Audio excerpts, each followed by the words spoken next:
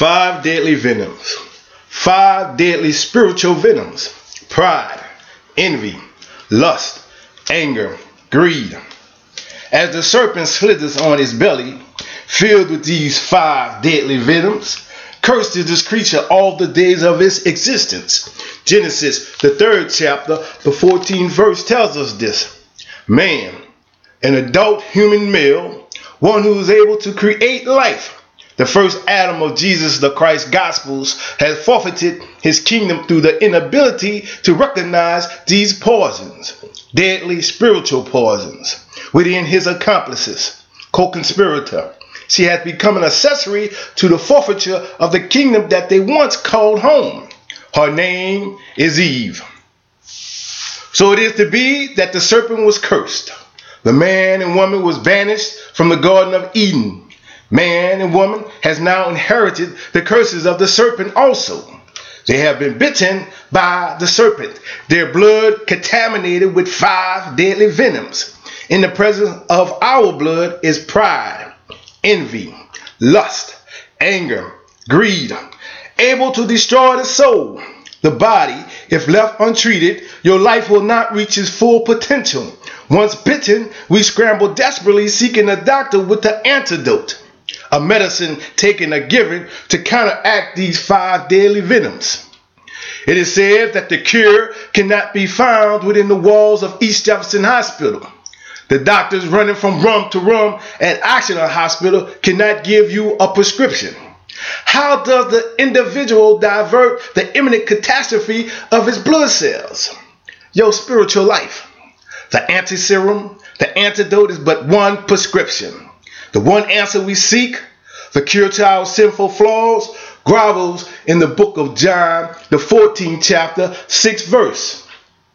To our amazement, this cure cannot be found in the doctors in the hospital, nor the pharmacist that hands you the pills.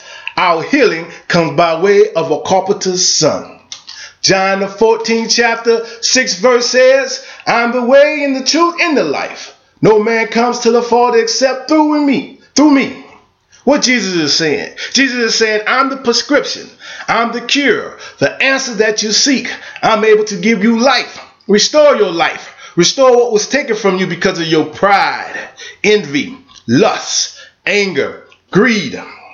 Jesus says, I'm the way, follow me. If you do not follow me, you will surely die because of your pride, the love of one's own excellence, envy, desiring to possess what belongs to someone else, lust, to have a strong sexual desire for someone, anger, aggressive emotions, intense, causes your blood to boil, greed, selfish desire for wealth, power, which would cause you to rob, steal, or kill.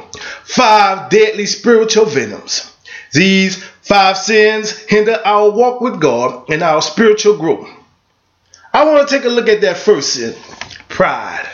Yes, these 5 deadly venoms will destroy you, but as we look at that first poison, that first sin, pride, you hear people say this about another person. He is a prideful person. She is a prideful person. Basically what they are saying, he is arrogant or she is arrogant. They have this superior, better than everyone attitude. I don't want to pick on anyone, but you see that in the athletes most often. When there is any form of competition, there is a prideful person, an arrogant person. Many Christians, church folks, and I ain't talking about nobody sitting in front of me right now. I'm talking about those people that's sitting in those churches down the street. They walk around with a prideful attitude. Pride. Proverbs, the 11th chapter, the 12th verse says, pride cometh, then cometh shame. But with the lowly is wisdom. Pride brings upon shame. Proverbs, the 29th chapter, the 23rd verse, a man's pride shall bring him low, but honor shall uphold the humble in spirit. Pride would have you feeling low. Pride would have you walking around thinking you are something when you are nothing, deceiving yourself. Now let's not get it twisted. There's nothing wrong with believing in yourself, having confidence. That belief and confidence comes from knowing God is working within you. And it is not your power and might, it's because of God. If we walk around believing it's of our own ability, I did this, I did that, then pride falleth upon us. Proverbs, the 16th chapter, 18th verse said, pride goeth before destruction, and a haughty spirit before fall. Pride will lead to destruction if there is no repentance. Now, many of us have read the story of King Hezekiah. Once God moved in his favor, he humbled himself. 2 Chronicles, the 32nd chapter, the 26th verse. Notwithstanding, Hezekiah humbled himself for pride of his heart, both he and the inhabitants of Jerusalem, so that the wrath of the Lord came not upon them in the days of Hezekiah. Pride will cause shame, will cause you to feel low.